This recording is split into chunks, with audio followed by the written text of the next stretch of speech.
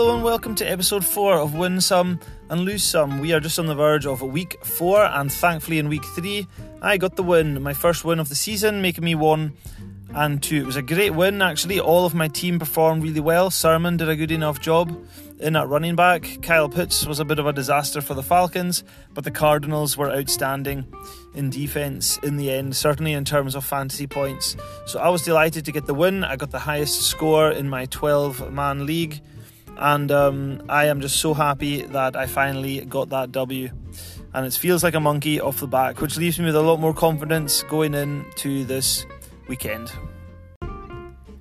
As this week's gone on, there has been a lot of changes. There's been some trade offers, there's been one that I have accepted, and there have been a few that I have knocked back. I had one of my league rivals looking to steal Kyle Pitts off me for a straight swap Dallas Goedert. No chance of that. He then offered me DeAndre Swift and Goddard for Carson and Pitts, but Carson, when healthy, which he is so far this season, is one of the most consistent performers at running back, so I was definitely not letting him go.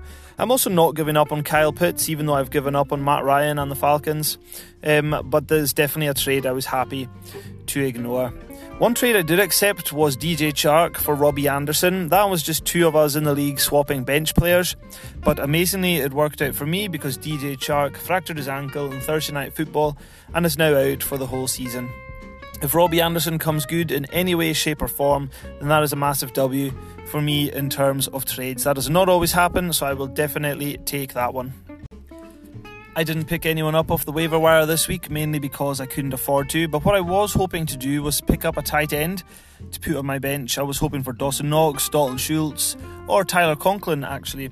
Tyler Conklin did not get picked up by anybody in the waiver wire, so I did pick him up.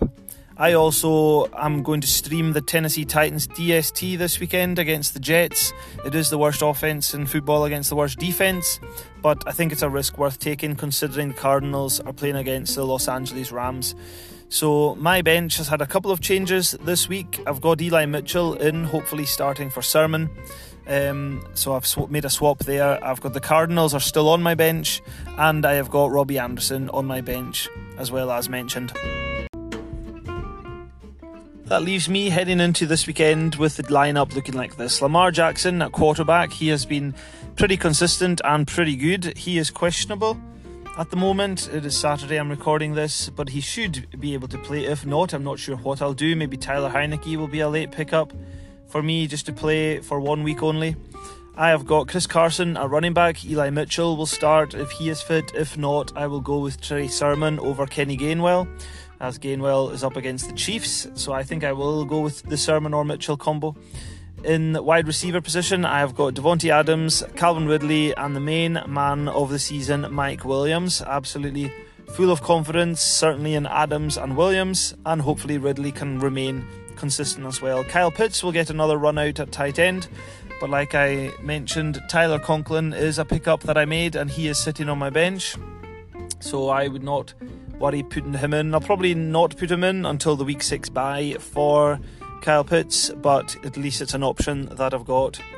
Especially if Tyler Conklin has a good week this week. I know that some of the league rivals would be looking to pick him up, but now I've secured him.